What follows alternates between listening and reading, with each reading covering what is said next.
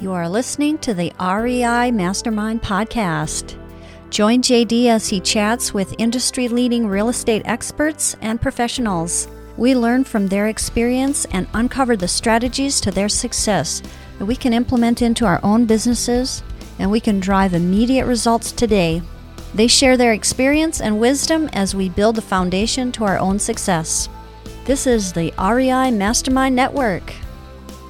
We have Daniel Johnson with us here this afternoon. Daniel, I really appreciate your time. Before we kick things off and I give the spiel about why we're talking to you today, I always want to make sure everybody has your contact information. So it is refocusfp.com, and I'll make sure to have that link in the show notes. But is there any other preferred method that people, if they wanted to reach out to you? That is the absolute best way to get in touch with me. You can feel free to send me an email directly, daniel@refocusfp.com as well. Sure. So, I provided that information right off the bat because I know that some people might want to reach out right away, because you're a very unique individual, because you are a real estate investor, but you're also a financial planner. And I have found in the past that, frankly and bluntly, sometimes those interests aren't aligned. Yeah, you're exactly right, JD. I launched my financial planning company in January of 2021, and the reason being is I was working as a financial planner at a large financial planning company, working with about 100 clients, and I saw whenever some folks came in that had real estate portfolios, that the interest of the company that I was working for and the interest of the prospective client did not align, because generally financial planning companies are paid based on assets under management. So their incentive, a lot of financial advisors, financial planners' incentives are to get people to sell their real estate and move their money into managed accounts. And I just figured, hey, look, I've seen enough of this to know there might be a business opportunity here to not have that misaligned incentives drawn out. So that's kind of how I decided to launch this financial planning company, Refocus Financial Planning, is to concentrate on just working with real estate investors and doing what's in their best interest. And that's not always selling their real estate and moving into a portfolio. Yeah. So let's backtrack a little bit. How did you get involved in real estate investing? Yeah. So I became a real estate investor back in 2007, the great days right before the great financial crisis. I bought my first property, and it was what we now call a house hack. I didn't even know what that was back then, but bought a property and got two roommates, started renting 2 rooms to them. It paid the mortgage. I got to live rent free. And so that was kind of my first foray into real estate, was just through a simple house hack. I actually still own that property today. And it's just a full on long-term rental. Sure. And then, so can we talk a little bit about, then you got into financial planning. How have you found that marrying those two concepts? I mean, most financial planners will likely, they seem to be selling products more than anything else, whether it's an index fund or what have you. But there's probably a definite balance that you're trying to diversify your clients. Right. Yeah, you're exactly right. What I found is that there is the way for a financial planner to engage with a real estate investor in a way that maintains the interest of both parties. One, meaning that a financial planner can get paid for their services, and it's not based on the sale of a product or a commission or something like that. That you can give financial advice and somebody can pay for that financial advice. And the good thing about that is that it really puts you it puts me as a financial planner on the same side of the table as my client, because the only interest that I have is for my client to continue to increase their net worth, to become more and more successful. Because what does that mean? I mean, me as a financial planner giving them advice, if that advice is leading to good outcomes, that probably means that they're going to stick around and continue to be a client. And they might even, talk to me, to some of their friends.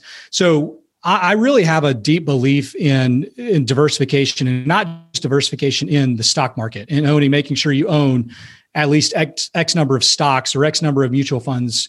That diversification goes beyond that being diversified and having real estate, having some investments that might be allocated to the stock market is probably not a bad idea as well. Having some cash or some business assets, all of those things are good foundational pieces of a well-balanced portfolio that for the long term will likely lead to success in anyone's personal financial world. So can we talk a little bit about, so you mentioned that you can get paid a little differently for your advice. What is different with the way you structure your fees associated with a traditional, or what we would commonly see as a financial instrument? Yeah. So I'll kind of give you first the way that I would say probably 95% of advisors are paid.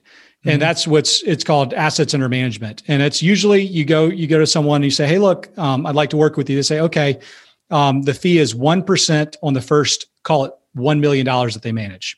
So it's just a percentage of the amount that's managed. Now, the way that I've structured my fee is just a flat fee. And it basically says, hey, based on the complexity of your situation, my fee is going to be X dollars per year. And it's just a flat fee. It doesn't necessarily go up or down in any one year. And that can be paid monthly or quarterly or however often. And a lot of times my clients can actually pay for my fee out of their business accounts, because I'm doing a lot of business planning with them. I'm doing a lot of planning for their real estate. And so they can actually have it as a business deductible expense. And I may be giving them other advice on taxes or insurance or estate planning or those types of things. But those are all kind of on the tertiary to the main planning, which is around their real estate portfolio and their long-term goals and objectives. So that's the way that I'm able to structure my fees, is just a flat fee. Right. No, that's kind of unique that you offer, a little guidance too regarding some of those other categories. Because I think a lot of people who are looking into real estate investing, and a lot of people that listen to this show actually are relatively new to real estate investing, and a little help regarding the day-to-day business is probably pretty valuable. Oh, absolutely. Absolutely. Yeah. I mean, the biggest pieces of being a successful real estate investor are building the right teams, putting the right people around you. And that probably means having, at some point in time, hiring a bookkeeper, at some point in time, making sure you have a good CPA that's in your corner, that's making sure they're taking advantage of every single little deduction that's possible. Making sure that you have a good attorney that's looked over your lease agreements and all those types of things. So a lot of the value that I can bring is having been through all that. I am a real estate investor, so I understand all that goes into running a real estate business. And just, for those that are starting out, understanding, there's a lot of great resources out there, this podcast included, but having somebody that's right there that can walk with you through it is really quite valuable. Mm-hmm. So, when people are talking to financial advisors and looking for the type of help that you provide, what are some of the questions that they should be asking? That's a great question. The first that I would say is just, anytime you're hiring somebody that's going to work on your behalf, you just want to know what conflicts of interest exist. Where are your incentives aligned? And are they going to be looking out for your best interest in all circumstances? That's kind of the first one. That goes back to the compensation a lot of times. But two, you want to ask them, hey, look, what kind of credentials do you have in order to give me advice on my situation? Maybe it's the CFP, the Certified Financial Planner. And that has kind of become the gold standard for financial planners. It may be that you want to have a CFA, which is a chartered financial analyst, which is more on the investment side, digging into the investments. So there's a lot of questions around, whether or not the person is competent and to be able to help you with your particular situation. That is one of the absolute biggest things. But then three, the biggest, one of the biggest things that I've seen is just making sure that they are an independent fiduciary that only has your interest at heart, and that they're not on the side selling other things to you that they're getting compensated for and pushing products and that sort of thing. That's just one of the biggest things that I see on the financial planning front when people are interviewing and hiring, whether or not they're competent and how they're paid. So with that, since you have this experience with real estate investing, are there any blind spots that real estate investors need to be watching out for?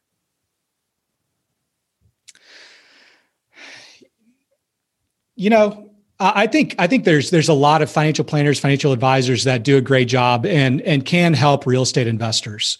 It's just a matter of how deeply they need to go into the details with you as an investor. If you've kind of covered all your bases and know exactly what you're doing and you don't necessarily feel like you need any assistance on the real estate side, then I think that's fine. However, if you find a planner that really is not aligned and in favor of real estate investing, then you could easily be swayed. An advisor could easily start talking to you and talk you out of doing a particular deal or buying a particular property because of all the risks that are involved. And there's always going to be risk to investing. That's a part of it. But really what you want to do is you want to find somebody who's going to be supportive of that endeavor, obviously looking out for your best interest in all the other areas that you need to be watching for, but supportive of your endeavor of essentially building a business. So that's one of the pieces of the puzzle that I think is a lot of times missing, is just a level of competency on the advisor side on knowing what a real estate investment looks like. How, what are the upsides? Why are you doing a particular deal? Maybe you found a great price on a great property and you're going to flip it, or maybe it's a long-term hold. But just having somebody who's on board and understanding what your long-term goals and objectives are for your real estate portfolio. Mm-hmm. So, backing up there for a second, do you go as far as helping people like analyze a property and taking a look at its financials? Oh, absolutely. Yeah. I mean, that's absolutely 100% right in the wheelhouse of things that I do. And I think just as important as that, I think a lot of times it's also analyzing your current portfolio and finding where, there may be opportunities to improve efficiency. Maybe rents need to be raised in order to line up in perspective to what values have risen to. And so yeah, that's absolutely 100% what I do with my clients is I'll help them analyze a particular deal, help them look at their blind spots on what they may be missing. Many times they're covered. They know what's going on and they know what they're doing. But then also just allocating capital, making sure that they can get the capital that they need to make the investments happen in a tax efficient way, in a timely way. Sure. So yeah, absolutely. No, this is kind of a unique because I've actually been on the hunt, frankly, for those situations where it sounds like you have a balancing act going on here, because I've yet to find somebody willing to go as far as what I think I'm hearing you suggest, is that you're doing your investments, but somebody raising their hand and saying, hey, your tax obligation might be a little high over here. You might want to buy another property, or vice versa. Like those trigger points when a certain activity probably would help the situation. Yeah. Oh, absolutely. I mean, in a lot of cases, you especially right now in the tax environment that we have, where you can accelerate depreciation pretty rapidly. You can do, if you go buy a new property and do an accelerated depreciation or cost segregation study, you can really impact your taxes in a particular year. So having the foresight of looking ahead at future tax years and making sure that your capital flows are going to match up with your objectives on growing your portfolio. And then that it's not going to also coincide with a big tax hit or an implication that you weren't expecting. So yeah, you're exactly right. And to be clear, the one thing that I separate myself from is actually going and placing investments with clients. So I'm not going to go and find a private placement and place a real estate investment with my client. That I believe kind of starts to build a little bit of conflict of interest there, because many times those come with payment terms. And I never want for my advice and allocation to come to be essentially have a conflict of interest of placing an investment with a client, but then having to give the client independent analysis and thought on a particular investment. So I don't want to be bringing investment recommendations to my clients. I want to be analyzing the ones that they're bringing, the ideas that they have, to make sure that they fit and are aligned with their goals and objectives in the long run. Sure. So just as a reminder, you can get a hold of Daniel by heading over to Refocus FP. That's what is FP stand for? Financial planning. Financial. That was silly. Financialplanning.com. So it is refocusfp.com. And for more information and how you can get a hold of Daniel, could we back up for a second? You mentioned a consolidation schedule, right? I think that was the term you used. Oh, or a cost segregation study? Cost segregation study. That was it. Can you define that a little bit and let people know what that would be? Sure. So sometimes whenever an investment is made into a property, one of the strategies is to essentially kind of let's just say, for example, you're buying a small apartment building, and we'll just call it $1 million. Mm-hmm. And the small apartment building, if you basically get an engineer to take a look at the building, and they kind of break down the building into pieces, and depreciation on large commercial buildings is generally 40 years, right around 40 years. Residential is 27 and a half years. But what they do is they're able to break apart this building figuratively, obviously not literally, and categorize the different components of the home or the building into different depreciable lives. So let's say the HVAC system has a 15-year life or a 10-year life. It gets depreciated at 10 years. Mm-hmm. And they assign a cost allocation to it. So what you do is you take this $1 million building, you chop it up into pieces, and you're able to instead of just taking the standard depreciation schedule over 40 years, you're able to chop it up and accelerate your depreciation, meaning you're offsetting more of your income. And it might be your income from that particular property, but it could also be income from other properties or from other activities, just depending on your tax situation. Sure. So do you provide that service, or do you have a service that helps people with that? Yeah, that's generally is going to be outsourced to many times accounting firms will have a department that can do that.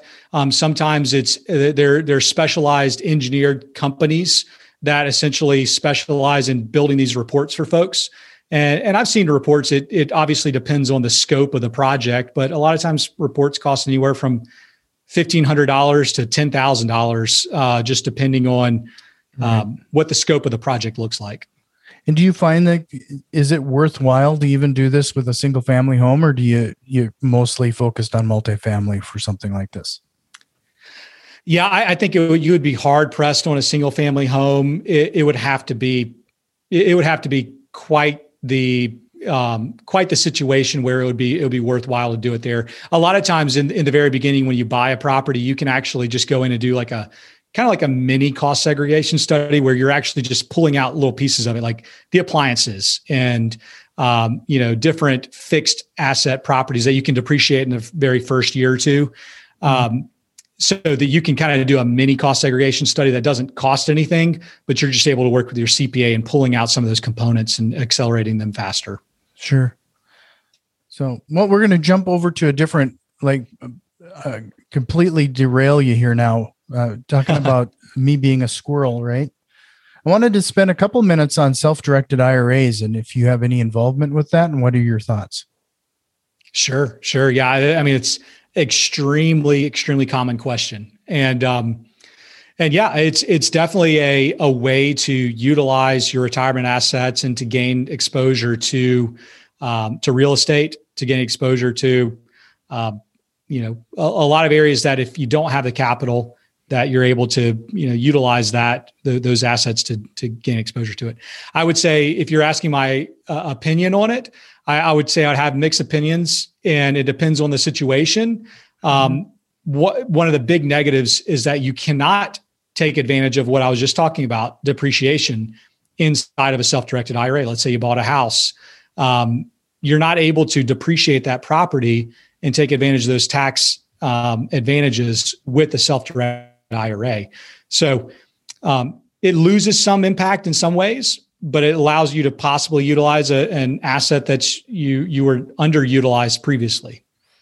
Yeah, some people almost think that that's the holy grail, and I wanted to see what your opinion was regarding like some problems there. That would actually be a pretty significant problem if you can't take advantage of some of the other real estate profit centers.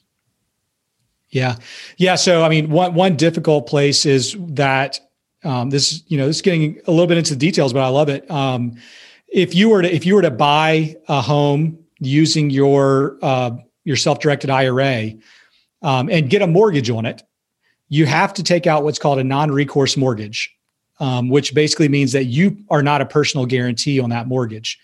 When you do that, then you introduce another issue, which is called unrelated business income tax, UBIT, because if you borrow money and then take in rental income, it's just a part of the tax code that says you're basically creating a little bit of a business inside of that, and the IRA itself is supposed to be more of a passive vehicle.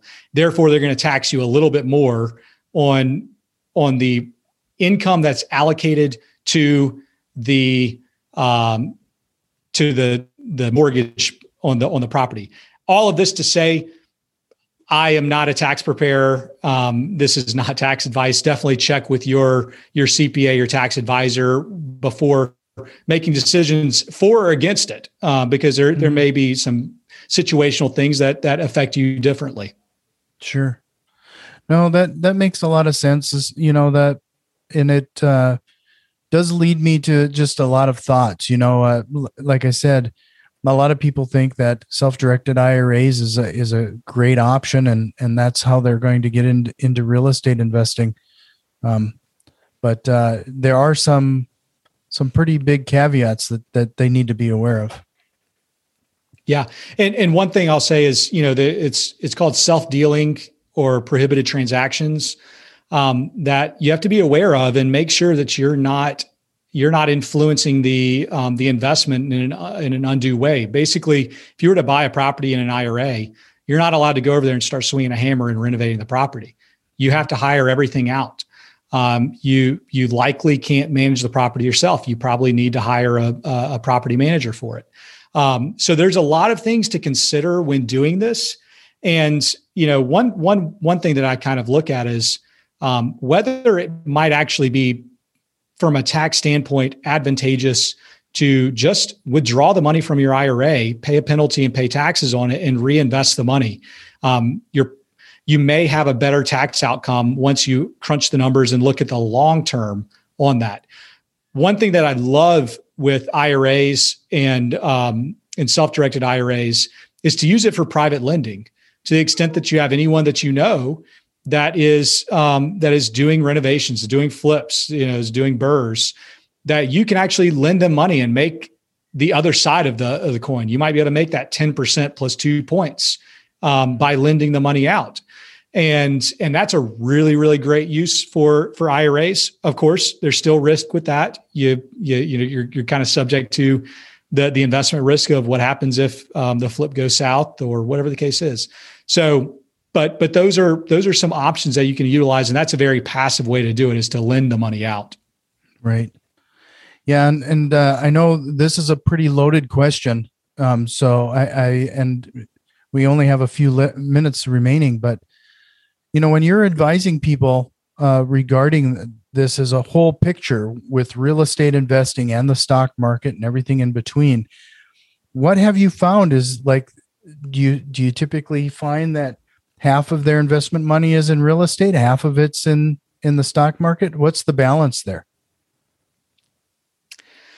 Yeah, I'll go back and say it depends. But, at the end of the day, what I've seen from advising a lot of folks over the last number of years is that some of the most successful people are the ones who take a lot of concentrated risk, that, build a business.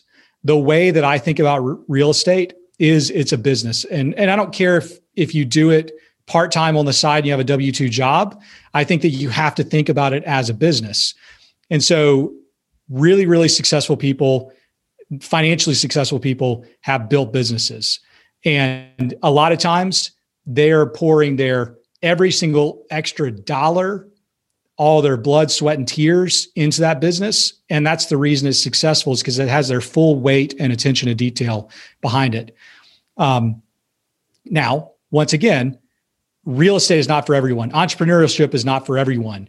And many times a more passive approach is probably better. And in that way, you probably want to focus on finding good partners and teaming up with people.